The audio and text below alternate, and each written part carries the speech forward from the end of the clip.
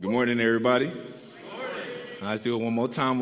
This is the day the Lord has made. Good morning, everybody. Good morning. All right, let's do it one last time. You got to say it with your chest. God is good. Good morning, everybody. Good morning. All right, that was a little bit better. We can get better, but I'll deal with it. I'll take it.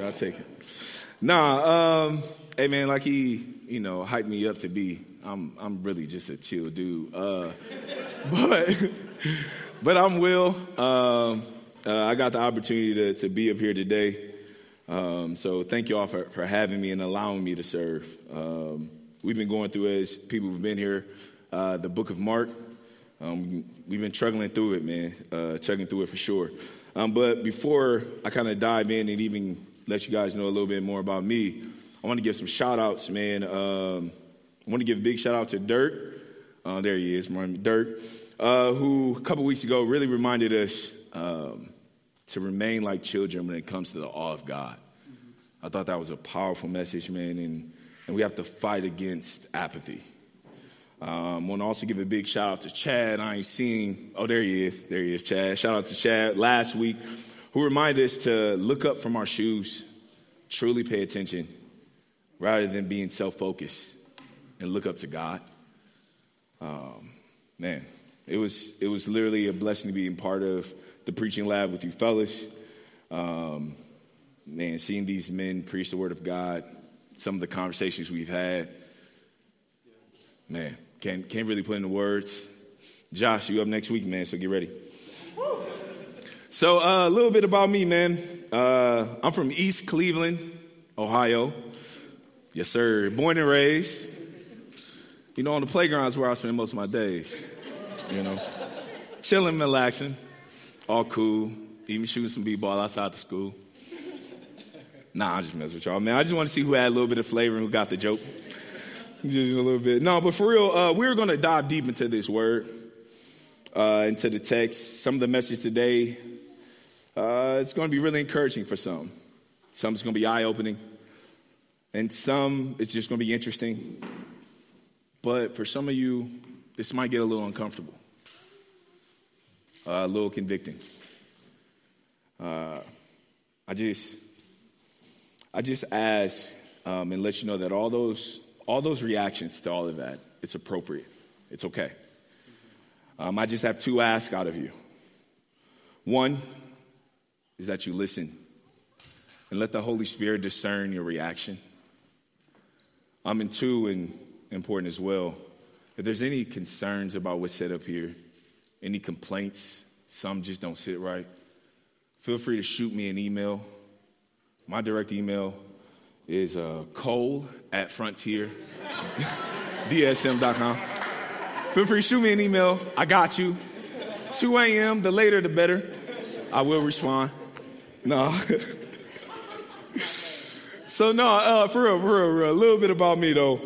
So I grew up in the church. My biggest struggle, like all my uncles and grandfathers were either deacons, bishop. One of my biggest struggles was, do I call him Uncle Andy or Pastor Andy? Like, when does this kind of change or shift? And at a very young age, though, I knew I needed salvation, right? And in order to get into heaven, I viewed salvation as like a get out of hell ticket, right? And I need this ticket to get into heaven. Because when you die, you're going to be judged. You're either hitting the escalator up or heading down that escalator. Needs to say, I'm trying to go up. So, as a child in church, I listened-ish. In church and realized that the Bible tells you what your ticket is supposed to look like, right? All the colors, the glow, the design, the layout, the way people will view you with it, down to the dimensions and the parchment used for this ticket, right? So I'm like, well, the Bible is giving me the blueprint. Like, it's telling me how to make this ticket, right? Bro, I can make this ticket. Like, Picasso who? Like, I'm artsy, So I made my ticket, and I cherished this ticket. Man, I took it everywhere. I was proud of it. I carried it like it was my favorite blanket. But then, over time, as I got older, I started putting that ticket in in my pocket, right? Then I just left it in my room so I can go out and about my day until I lost that beautiful ticket that I made in Sunday school. But don't even trip, right? Because I know enough at this time, like, bro, I can earn my own ticket, bro. Like, I know what it takes to get one. I can get my ticket. Needs to say I failed at every turn. You know, it was, man, all I got to do is stop cussing so much. I failed. Man, I just won't argue with my parents, you know, like I'd be a good kid. I failed. I won't drink. I won't get drunk. I won't go out and party. I failed. Man, I'll read my Bible so consistent. I failed. I would pray more. I failed. I won't get into any more fights. I was a hothead. I failed. Man, you know what? I'll swallow my pride and be humble. I failed. You know what? So eventually I was like, you know what? Fine. But I will earn God's love. He will love me as his faithful and favorite servant. I failed. And for some time, I really accepted that I'm just not getting the ticket, man. And I don't deserve one anyway. Please stand if you're able, and let's read this text.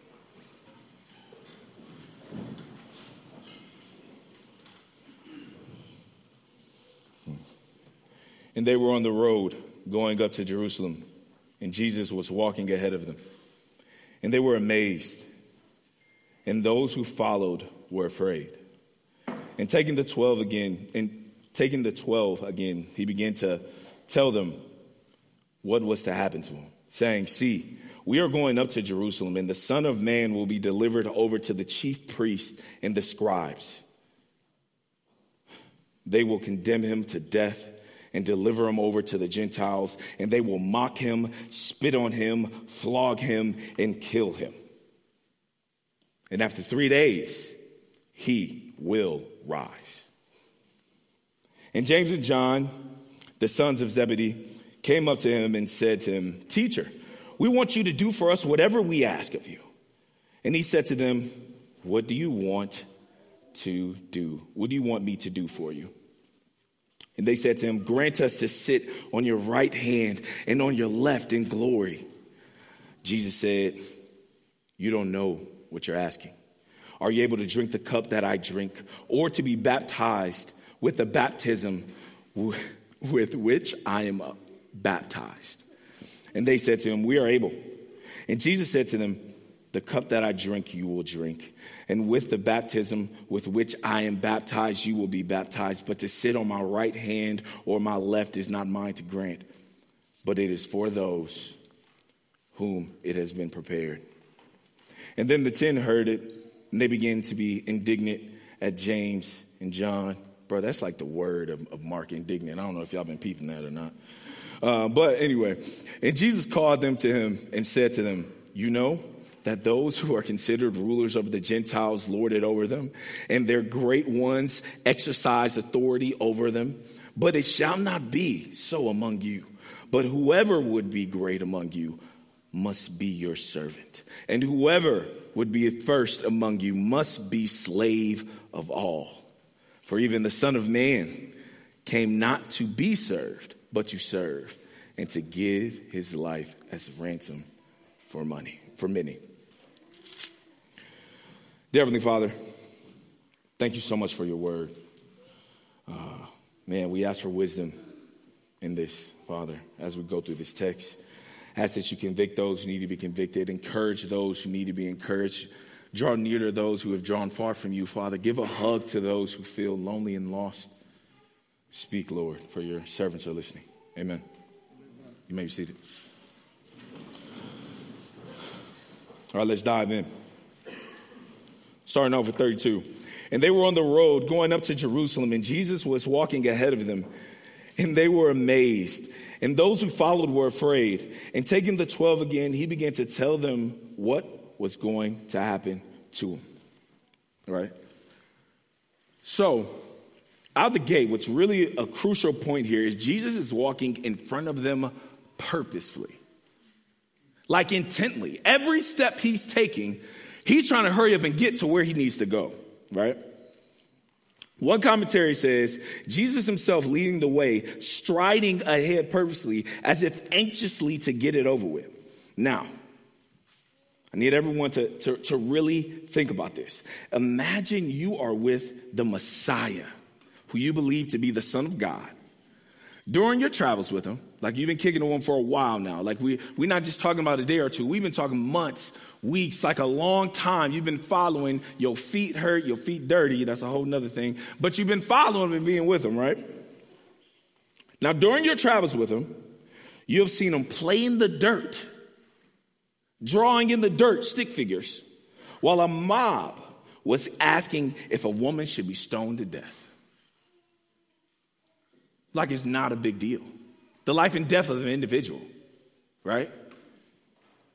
Pressure was on him, but him taking his time. This is the same Jesus when he heard that his best friend was sick. His boy was sick, about to die. Knowing he can heal him like this. Still stayed an extra 2 days where he was at to let him die. Takes his time. No rush to get anything done in our eyes. And all of a sudden, he's walking with intent, striding purposefully. I don't know about y'all, but that'd be startling for your boy. So, the 12 at this time are pumped because they know they're going to Jerusalem. We headed this way. This is like the city. They're ready for Jesus to make some changes. They're ready for Jesus to overthrow the Roman Empire, the new kingdom to be established.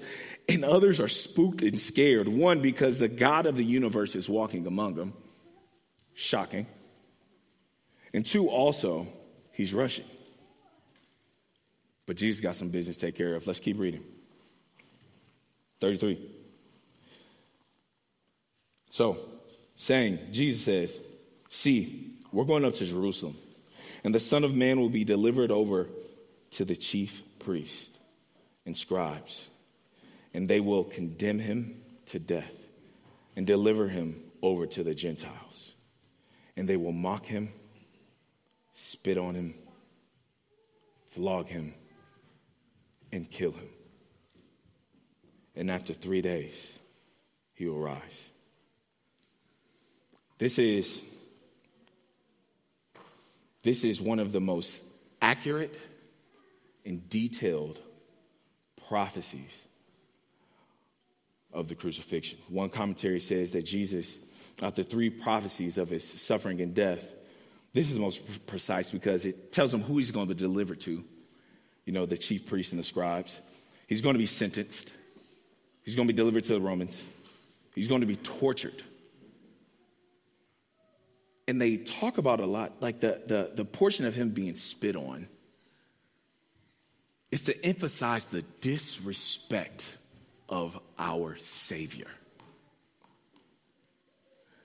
Like a lot of people read this and they think like, okay, he's going to be talked about. Okay, he's going to be flogged. He's going to be tortured. He's going to be killed. Yes, we know that. His suffering is coming. But also the disrespect of spitting on him. That poem that was read earlier of how we did that. He's doing this for people who spit on him. But, so tortured, killed, and then the resurrection. He's given them the official game plan, play by play. 35. And James and John, the sons of Zebedee, came up to him and said to him, Teacher, we want you to do for us whatever we ask. And he said to them, what do you want me to do for you? And they said to him, grant us to sit on your right hand and one on your left in glory. Now, Jesus just told them the game plan, right? Jesus told them how all this is about to go down. And this isn't the first time Jesus kind of give people insight to how all this is about to go, right? And I don't know if you guys noticed, but every single time one of the disciples tried to use this as a little quick come up, one of the disciples completely missed the point of everything he said. These are the same disciples. He says this, and they're still thinking, bro, he's coming down. Like, we're about to go to Jerusalem with swords and shields, and we're about to really overthrow the Roman Empire. I mean, these are the same disciples. Jesus says this, and Peter cuts off my man's ear. Like, this is still their focus after Jesus is constantly telling them this is what's going to happen. So, again, they completely misunderstand the magnitude of what Jesus said. James and John, Zebedee's boys, thought this was the perfect time, again, for a come up, and because they were headed to Jerusalem. In other words, for people to understand come up, this is an ideal time to make an attempt for a holy status boost. They really tried to secure a yes to as well before even asking the question. Hey, can you do this for me? Just say yes before I even tell you what it is. Shocker. Let's keep reading. Jesus said to them, you do not know what you are asking. Are you able to drink the cup that I drink? Are you able to be baptized with the baptism with which I am baptized? So Jesus, being Jesus, tried to let them know the hubris or extreme pride of their ask. Even how they tried to manipulate a yes out of them.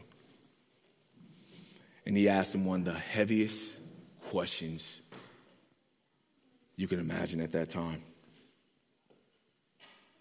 Are you able to drink the cup that I drink?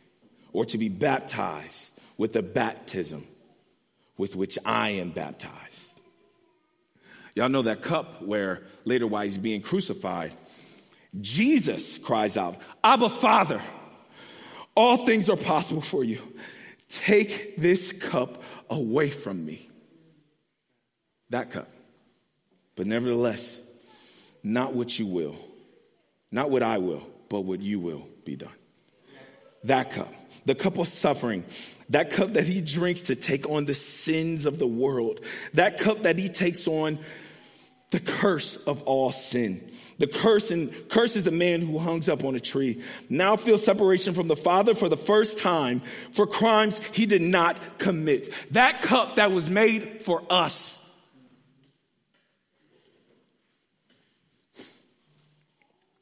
Then to be baptized by death. We say every service, to be sent down into hell. But because he is our Savior, he rose on the third day and is sitting in heaven. Can you do that, is what he asked him. Better yet, for people here, instead of the cup containing sufferings and the sins of the whole world, can you drink your own cup?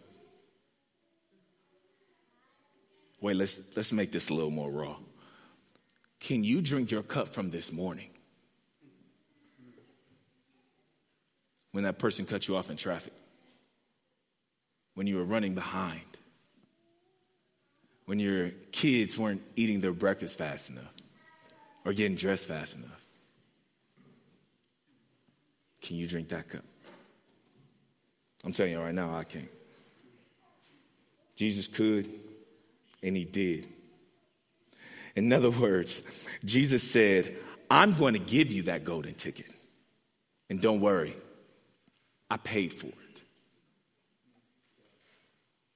Let's keep reading. And they said to him, we are able. And Jesus said to them, The cup that I drink, you will drink. And with the baptism with which I am baptized, you will be baptized. But to sit at my right hand or my left is not mine to grant, but is for those from whom it has been prepared. Needs to say, they said they can. And Jesus says, fine. You're going to drink that cup. You're going to get baptized. Side note with all this, like, Jesus is so patient. Like, I know they was getting on his nerves. No ifs, ands, or buts about that. And again, we've been walking all this way. We're almost at our destination. He finally tells you that he's about to suffer. He's about to die. And now all you thinking about is you right now? What? Like, it's parents, this is equivalent to you're just cleaning up your toddler who just clean up after your toddler who just destroyed the living room. Your newborn or your baby just had a complete blowout. We've all, look, somebody, I heard that, we've been there. And now you're in the middle of cleaning after the toddler, and you're cleaning up this blowout. Toddler's throwing a fit, going crazy because he or she didn't want to eat what you made them for lunch. So now you're stressed out. All the noise, all the overstimulation is just overwhelming you. Then your toddler says, Mommy or Daddy, can I have a snack?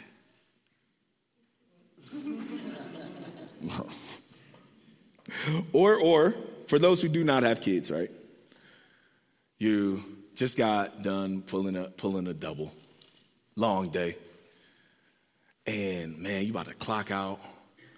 You know you got them leftovers in the fridge, you ready to heat it up. You can already taste it.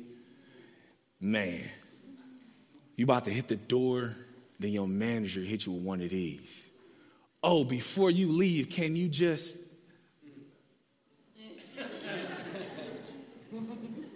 Again, we've all been there. So, Jesus, so patient, right? And he still gives them what they say they can handle, right? But the real glory that they're really seeking in this, drinking this cup, the real glory that they're seeking in this baptism, the desire to lord it over others, bro, that's not mine to give.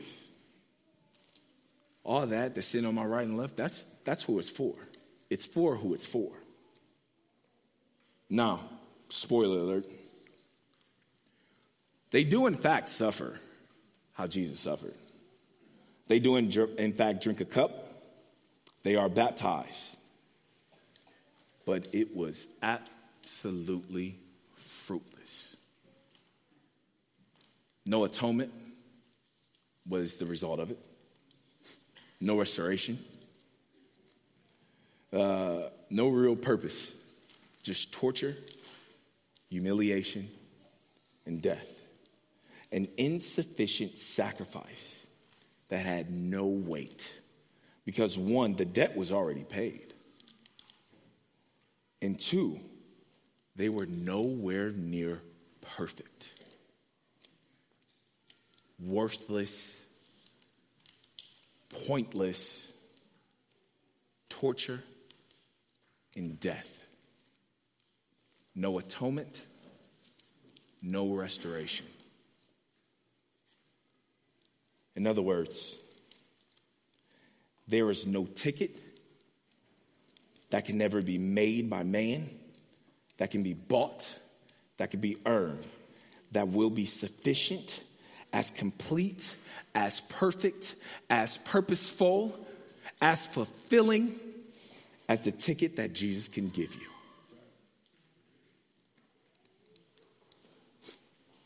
Romans 3:10 tells us, there is now no one righteous.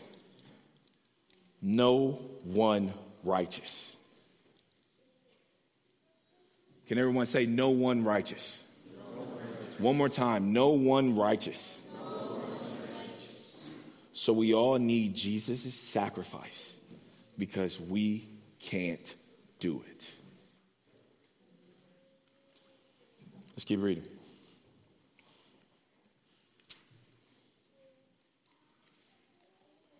And when the 10 heard it, they began to be indignant at James and John. This reminds me of any group of dudes, to be honest with you. Like, you put a group of dudes together, man, we all gonna get really competitive. No matter what it's over, man, we can on who can throw the rock the furthest, who's the strongest, who's the fastest, who got the best sports team, best NFL team, Philadelphia Eagles. And then also, like, man, what's better, Android, iPhone. And then, I'm just throwing it out there. I mean, it's in the word. And then even down to, like, which Pokemon is better for the kids. It's Charmander, no ifs, ands, or buts. But there's, like, a inherent desire to, like, dominate over each other. Like, it's so weird, bro. And I can just speak as a man. I'm not going to speak for y'all. I feel like that's disrespectful to tell you how y'all feel. But I'm going to tell you how it is in my group of dudes.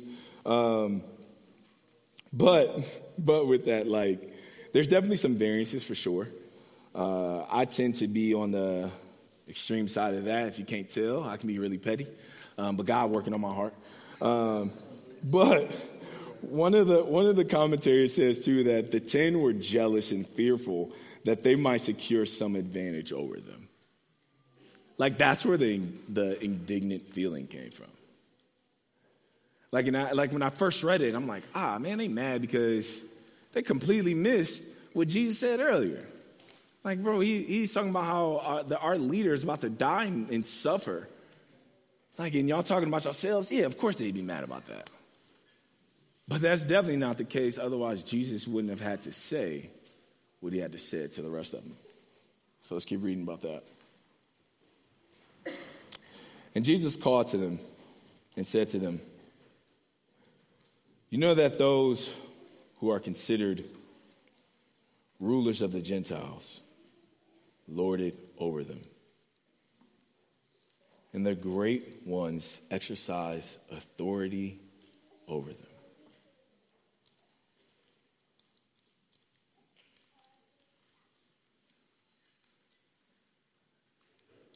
You know, y'all are begging me to overthrow this Roman Empire who's treating y'all like crap, right?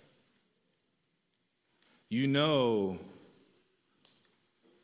the Gentile leaders that y'all say need to change because they don't know how to lead well are doing what y'all saying y'all want to do and where y'all heart's at, right? Like, you know, Jesus is telling them, you know, it's crazy. The rulers of the Gentile have those same desires to have authority and dominate one another. So then Jesus hit him with this line right here in 43. But it shall not be so among you, but whoever would be great among you must be your servant. That ain't how you gonna act. That's how my mama used to talk to me. You know, that ain't how we do this here. And this is also not how you will be seen as great. And whoever would be first among you must be a slave of all. For even the Son of Man came not to be served, but to serve and to give his life as ransom for many. This is also an example of Jesus' great leadership in knowing his people. He knows that their hearts, they want to be seen as great. They want to be seen as leaders. So he says, because he knows his people and knows how to speak life into sinful pride, you want to be seen as a great follower of Jesus, then serve. Be a slave, one of the commentaries says. a household servant and the slave as men whose activities are not directed towards their own interest, but to those of another. In short, put others' needs above your own. Put others' needs of salvation above your convenience. Put other needs of my love above your own self-love. Love how I loved. Jesus tells them, I did not come to be served, but to serve. Serve the Father by living out his will. Serve humanity and teach them how to love. And then give my life for many, sacrificial love. He tells them this plainly, also in the Great Commandments. 1, love the Lord your God with all your heart, your soul, and mind. Then he says, love your neighbor as you love yourself. Jesus says, pick up your cross and follow me. Then Paul later tells us, therefore, brothers and sisters, in the view of the mercies of God, I urge you to present your bodies as living sacrifice, holy and pleasing to God. A living sacrifice. Can we say living sacrifice? Living sacrifice. One more time, living sacrifice. Living sacrifice. Don't be conformed to this age, but be transformed by the renewing of your mind so that you may discern what is good, pleasing, and perfect will of God. Jesus is telling them, I'm giving you this ticket. It's paid for. It's paid for. I'm giving you this ticket. And this ticket comes with a calling.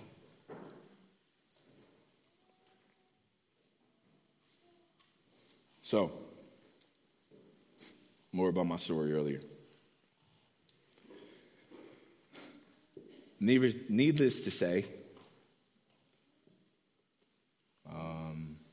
I never earned God's love.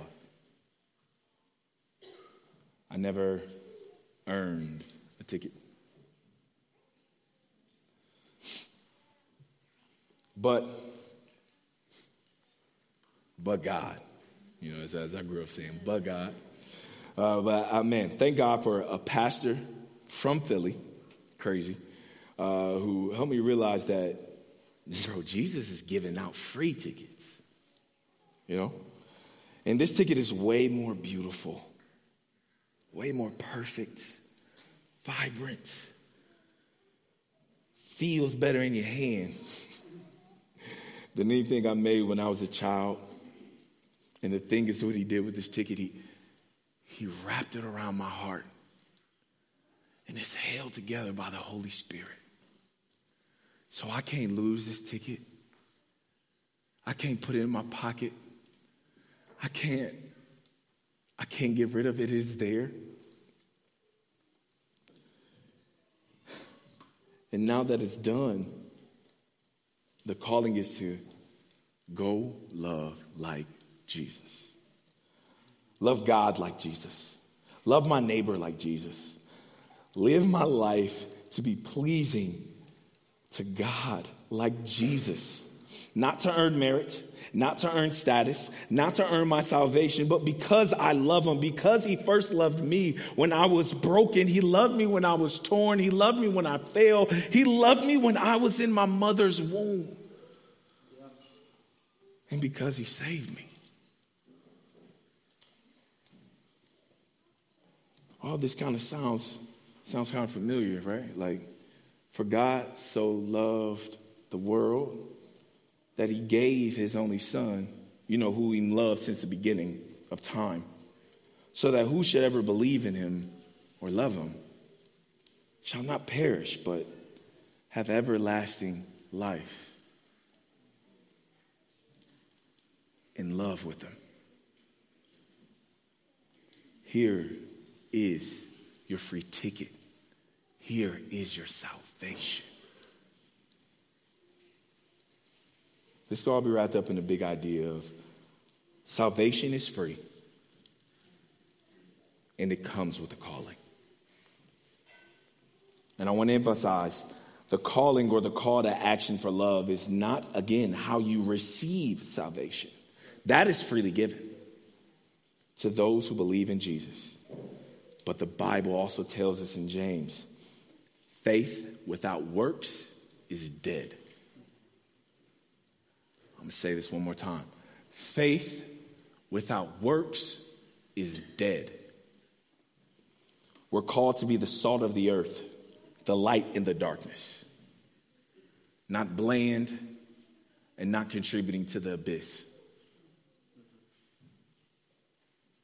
Now, to my ticket holders. Some of you accepted Jesus and he gave you a ticket. But you're still holding on to your homemade ticket stub and showing it off. You know, rather to appear holier than others, self-righteous, like your sin is lesser than other people's sin. Or your ticket stub is holding on to your past sins that you're constantly trying to make up for.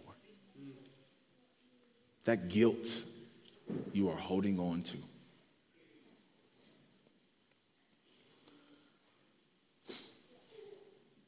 That Jesus has already forgave you for.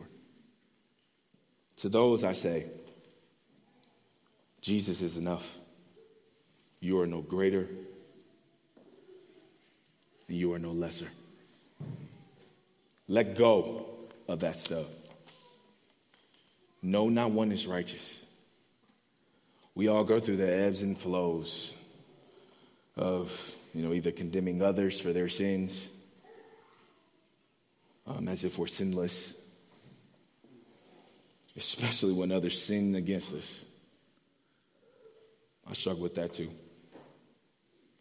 And we also go through seasons of minimizing what Jesus' sacrifice was. It still is.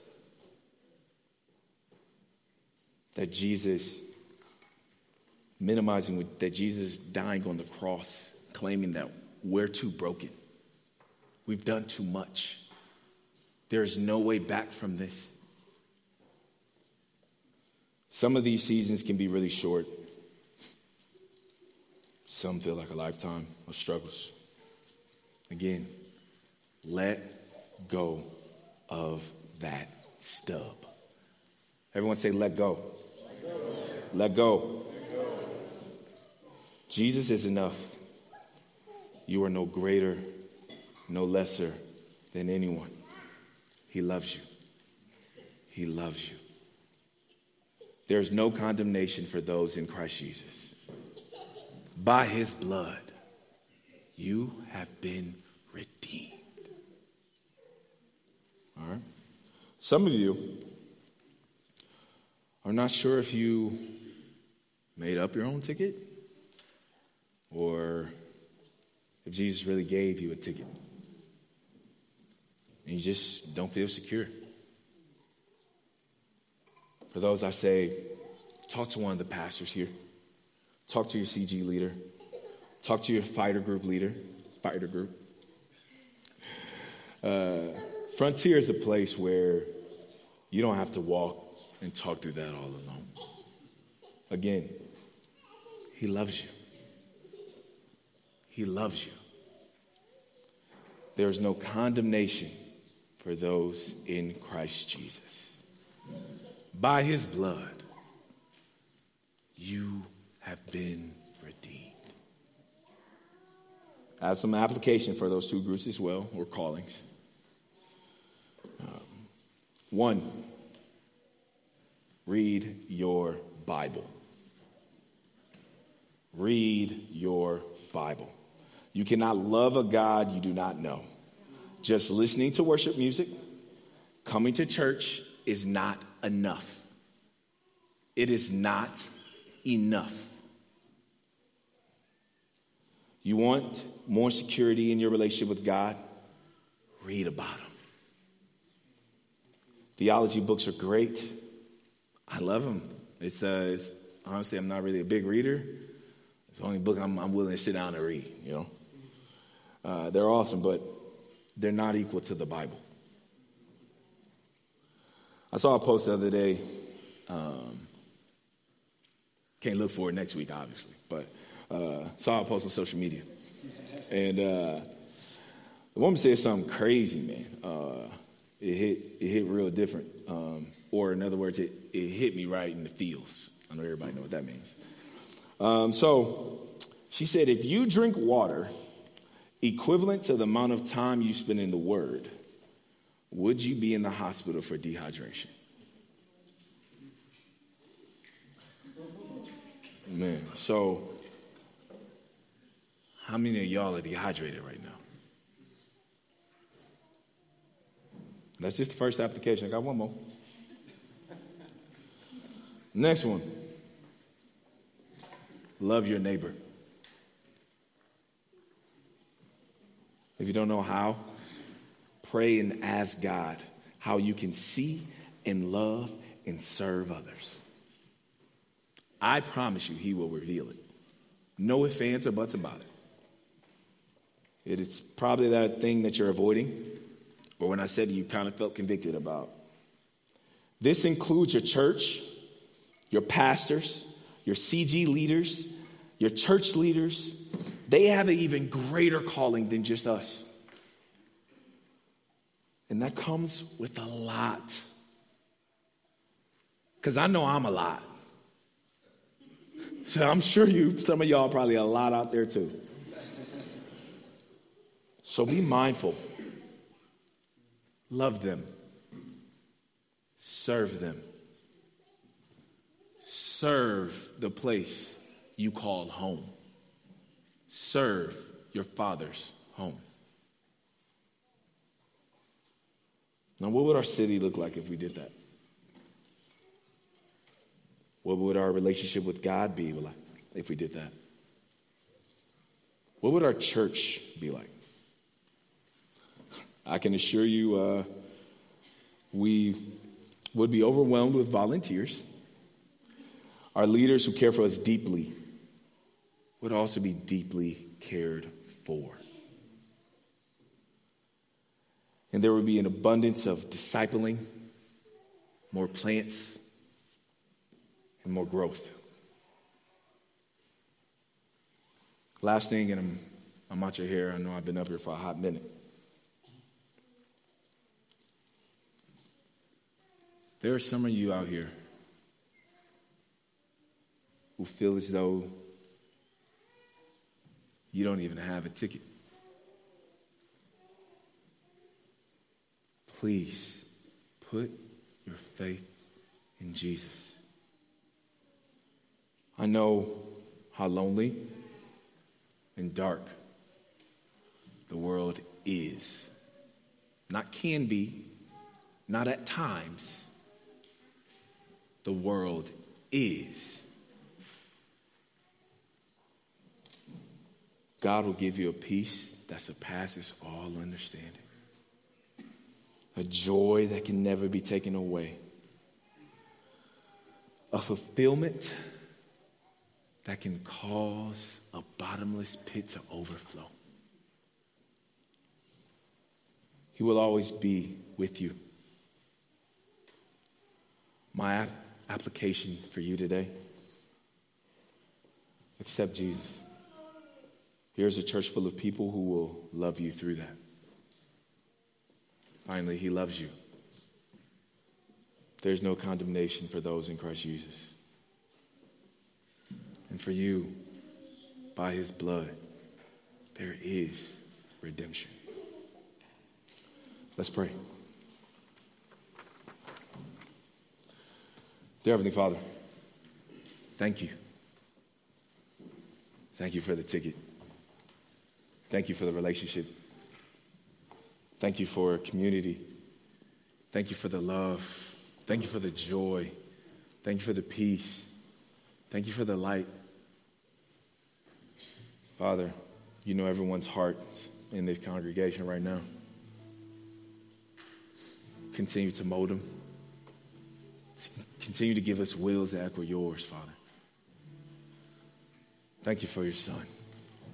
Thank you for your sacrifice. And thank you for your resurrection. In Jesus' name we pray. Amen.